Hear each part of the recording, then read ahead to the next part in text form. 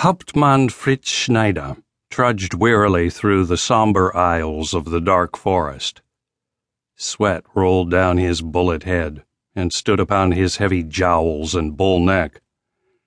His lieutenant marched beside him, while Under-Lieutenant von Guss brought up the rear, following with a handful of askaris the tired and all but exhausted porters whom the black soldiers, following the example of their white officer, encouraged with the sharp points of bayonets and the metal-shod butts of rifles.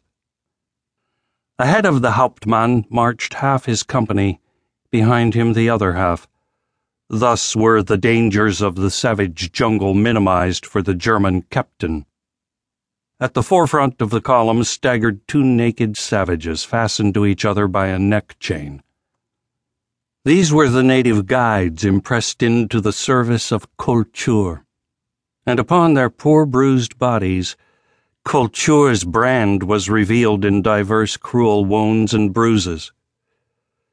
Thus, even in darkest Africa, was the light of German civilization commencing to reflect itself upon the undeserving natives, just as at the same period in the fall of 1914 it was shedding its glorious effulgence upon benighted Belgium.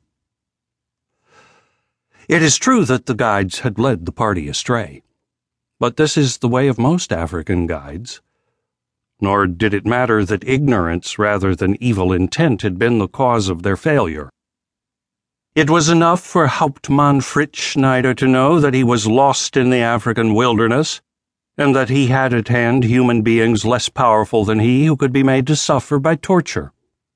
That he did not kill them outright was partially due to a faint hope that they might eventually prove the means of extricating him from his difficulties, and partially that so long as they lived, they might still be made to suffer. The poor creatures, hoping that chance might lead them at last upon the right trail, insisted that they knew the way, and so led on through a dismal forest, along a winding game trail trodden deep by the feet of countless generations of the savage denizens of the jungle. Here Tentor the elephant took his long way from dust wallow to water. Here Buto the rhinoceros blundered blindly in his solitary majesty, while by night the great cats paced silently upon their padded feet beneath the dense canopy of overreaching trees toward the broad plain beyond, where they found their best hunting. It was at the edge of this plain, which came suddenly and unexpectedly before the eyes of the guides, that their sad hearts beat with renewed hope. Here the Hauptmann drew a deep sigh of relief, for after days of hopeless wandering through almost impenetrable jungle, the broad vista of waving grasses dotted here and there with open park-like woods, and in the far distance the winding line of green shrubbery that denoted a river, appeared to the European a veritable heaven. The Hun smiled in his relief, passed a cheery word with his lieutenant, and then scanned the broad plain with his field glasses. Back and forth they swept across the rolling land until at last they came to rest upon a point near the center of the landscape, and close to the green-fringed contours of the river. "We are in luck," said Schneider to his companions. "Do you see it?" The lieutenant, who was also gazing through his own glasses, finally brought them to rest upon the same spot that had held the attention of his superior. "Yes," he said, "an English farm. It must be Greystokes, for there is none other in this part of British East Africa.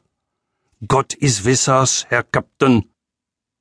"We have come upon the English Schweinhund long before he can have learned that his country is at war with ours," replied Schneider.